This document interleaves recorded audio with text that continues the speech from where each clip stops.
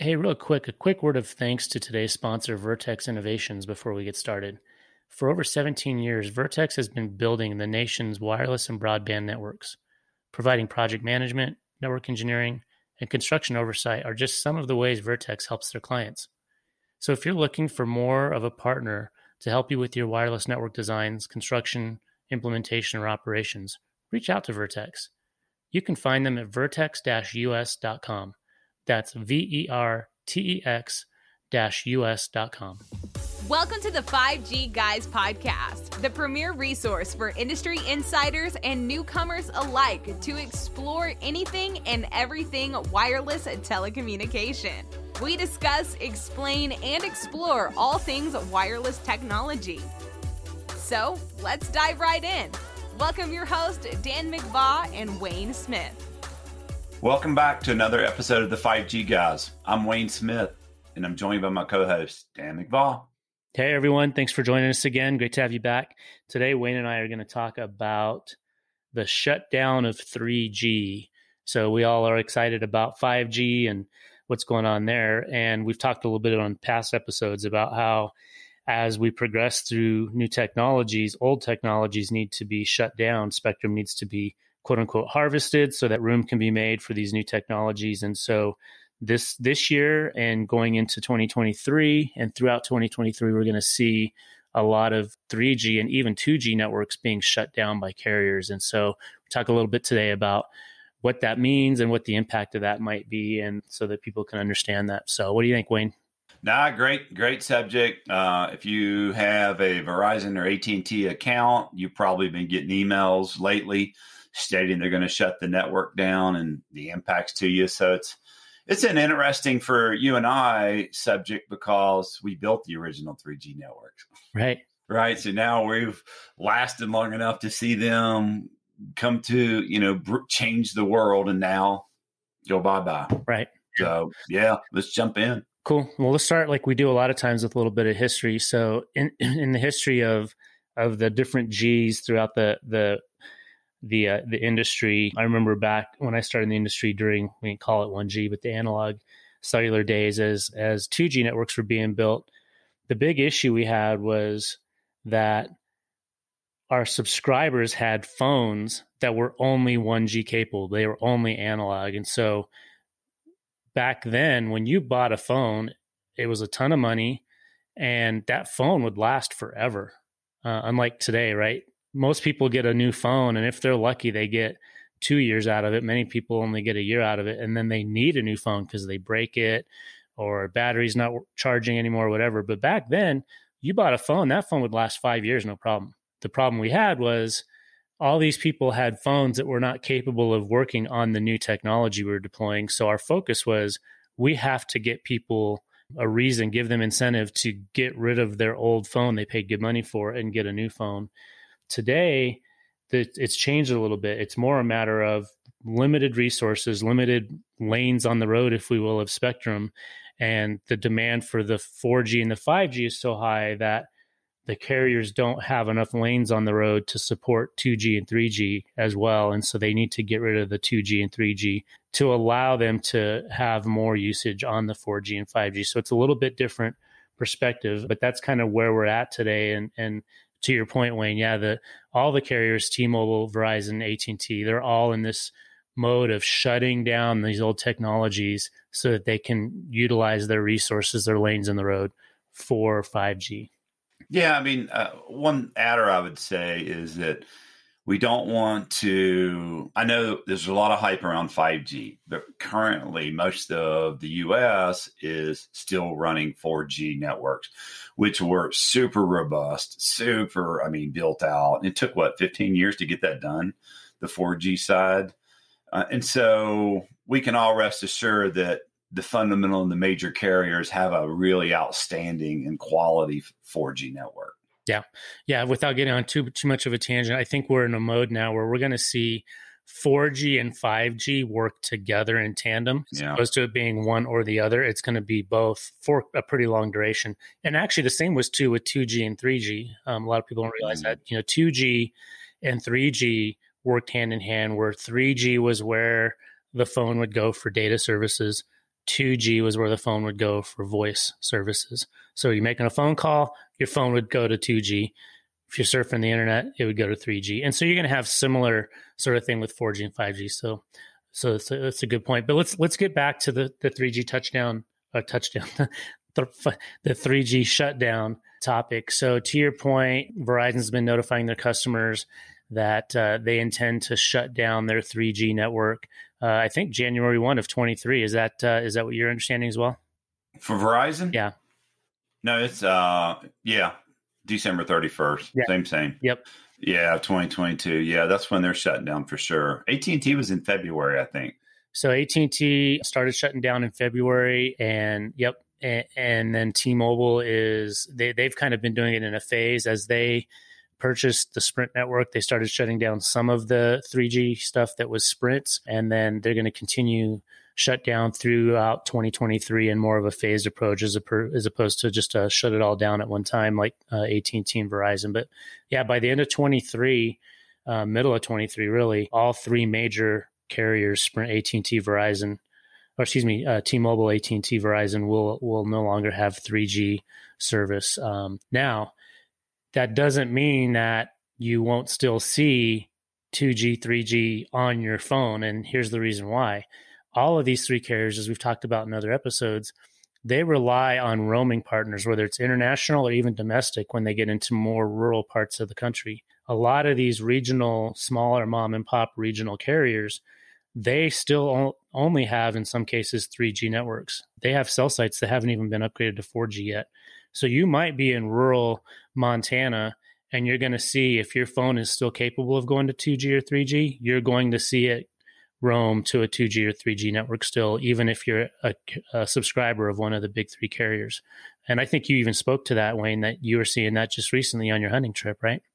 Yeah, like I was out in rural Colorado, and the only way I hadn't, I took the unbeaten path on the way home and literally had no coverage. Finally got to a 3G node where I could send a text message, and that was it. And so that was within 2 or 3 hour drive within rural Colorado. You still don't have coverage out in those areas. And I don't think that until you see that show up on your phone, you really realize, oh, wow, we're really fortunate to live in the metropolitans we do with the coverage that we have.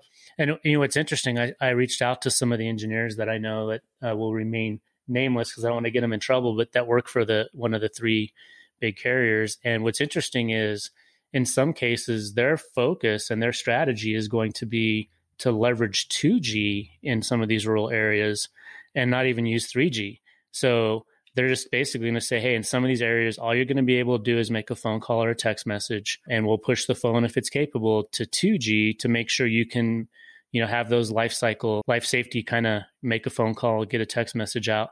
But you may not be able to, stream Netflix in some of those more rural areas unless and until that partner has a 4G service available to you at that time.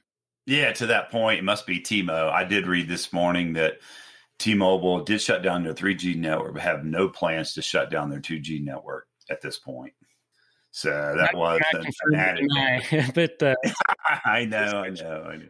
Yeah. So I thought that was really interesting. So when you look at what the shutdown means, let's talk about that a little bit. Mm-hmm. We all think about it from the standpoint of our phone, right? But the reality is almost all of us, because we get new phones so frequently, phones that are 4G capable have been around since 2011. So, if you're on been on the trend of getting the latest iPhone or the latest Samsung Galaxy or the latest Google Pixel or whatever, and you've been getting a new phone, let's say even every 3 years, your phone is capable of 4G undoubtedly, and the 3G shutdown is not going to impact you. Where it's going to impact us is IoT, Internet of Things. All of these devices that are out there that were built to work on 3G are no longer going to work when 3G gets shut down, right? So we're talking things like alarm systems. You have a little cellular chip in the burglar alarm on your house that's using cellular as a backup if the phone line goes down, for example, or sensors on sprinkler controllers at the park, even devices in cars For sure. I think an important is this not overlook medical devices, because early medical AFib, different types of devices, did carry on the old network. And the SOS devices, there's just so many applications I think we we just take for granted, like the emergency pool phone, or the elevator phone. A lot of those used the original 3G technologies, and they haven't been updated for years because they just don't have that much usage. So we'll see some, fallout from it, but maybe not personally, because of where we live and to your point, the technology. One thing that I did read is it might affect more seniors in America. We do have a pretty aging baby booming population that have I forget the name of the products, but life services, where they can hit a button and they can call emergency. A lot of those old legacy systems, people just don't upgrade their products like we do as a younger generation of user. They may be using their device for 10 years or so. So that's always, if you have a loved one out there, you should check into the services that they have. I mean, this is good advice. Call your mom, call your grandma, make sure that she's got, whatever, if they were using any kind of technology in that way, that it's been updated and it still works. Yeah, for sure. There was some statistics that AT&T actually did put out, and they said that their shutdown earlier in the year in February impacted about 3% of their customers.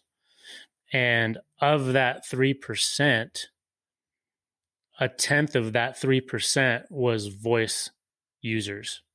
So 90% of what was impacted of that 3% was IoT type stuff, right? It was sensitive devices, alarms, things of that nature. The other area that this is impacting that actually indirectly impacts your phone is if anybody has a car that's been built like 2015 or later, especially if it's a little higher end car, like especially a lot of the European luxury cars, your car had or has built-in Wi-Fi, right? Where all the phones in the car can sync up to a Wi-Fi hotspot in your car and get internet service, right? Or semi-related is the OnStar, right? Where you hit OnStar and to make an emergency call if there's an accident or whatever. Well, those modems in those cars are leveraging the terrestrial cellular network to get your connectivity.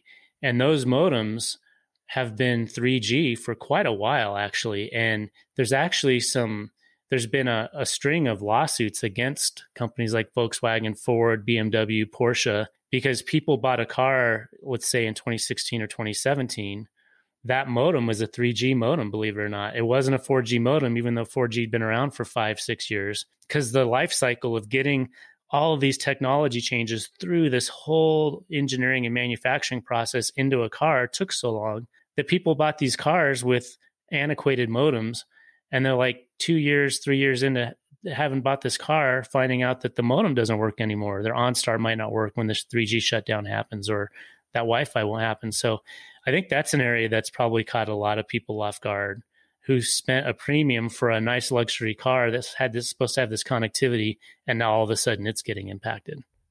Yeah, and another note too, when I was just speaking about some of the services for the elderly or just low income, the FCC has the Lifeline program out there. And so you should go research that. If you're listening to the podcast, you have a loved one, there might be resources out there to help you upgrade your technology.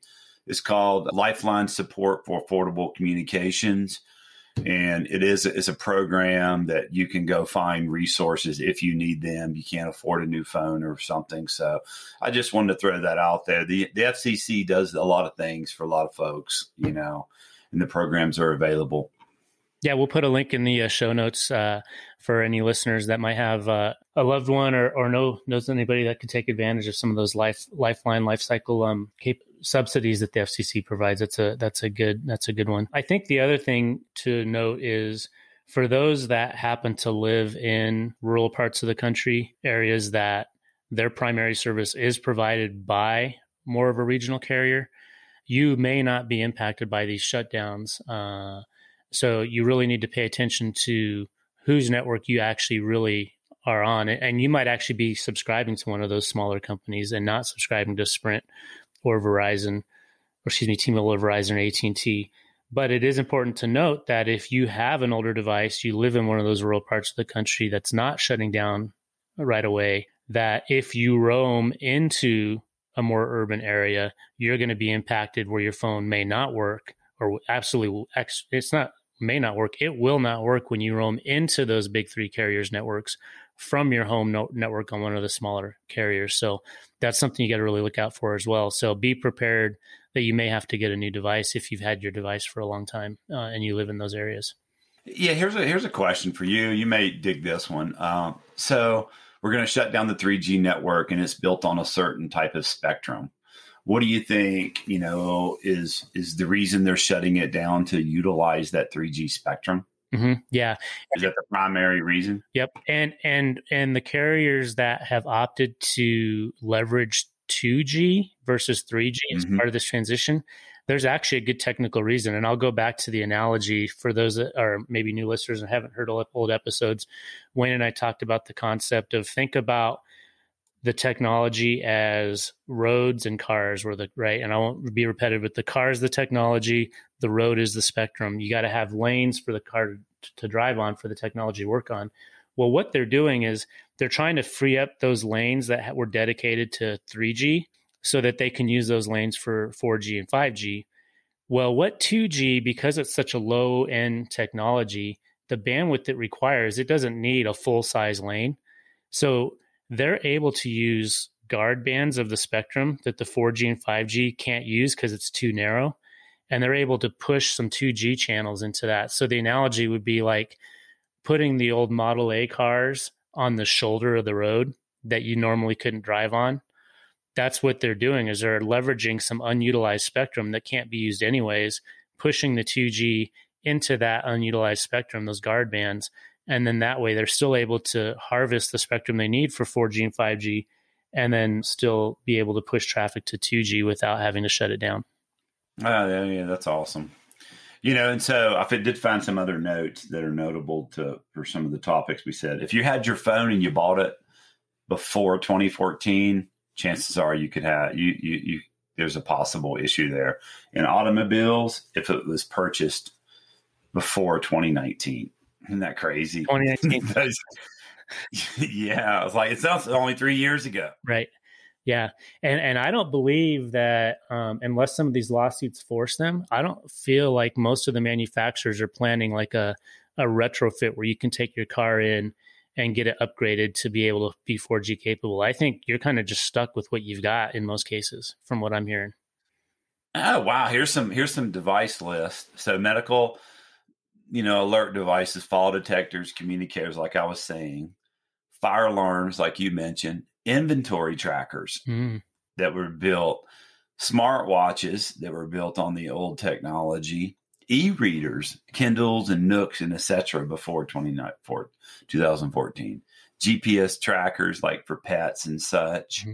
And then marine safety devices. Never thought about that, but a lot of the marine devices are done. But yeah, interesting list, huh? It's kind of fascinating because, for you and I doing the podcast in our careers, how, we talked a little bit earlier in the podcast about employment opportunities where they change. Here, this is a good segue. We probably did projects in our career based on 3G, and now it's finally sunsetting and we're moving on to the next best thing. Yeah.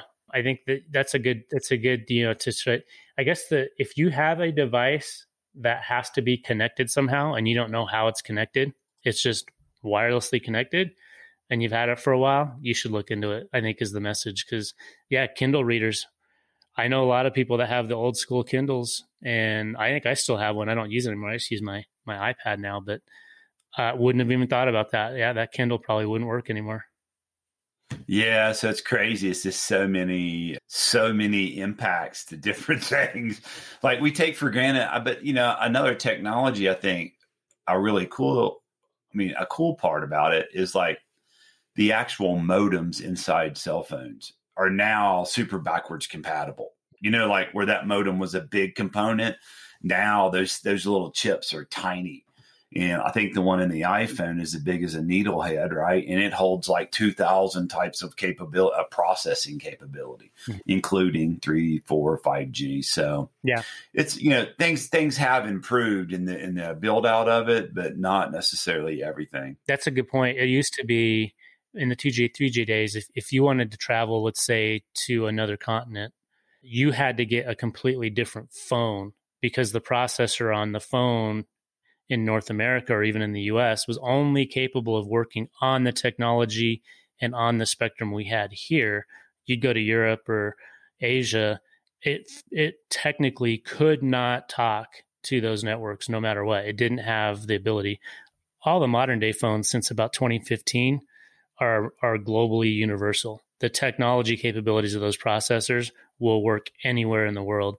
You just got to get a new SIM card, basically, if you're not roaming. But the phone itself doesn't have to be changed. So that's a really good point. Yeah, and it depends on how rural you go. Mm-hmm. Like you might have connectivity, but you can't do the things that we're used to doing with our smartphones today. My travel over the Thanksgiving holiday, I went pretty remote to a really remote part of the world. And,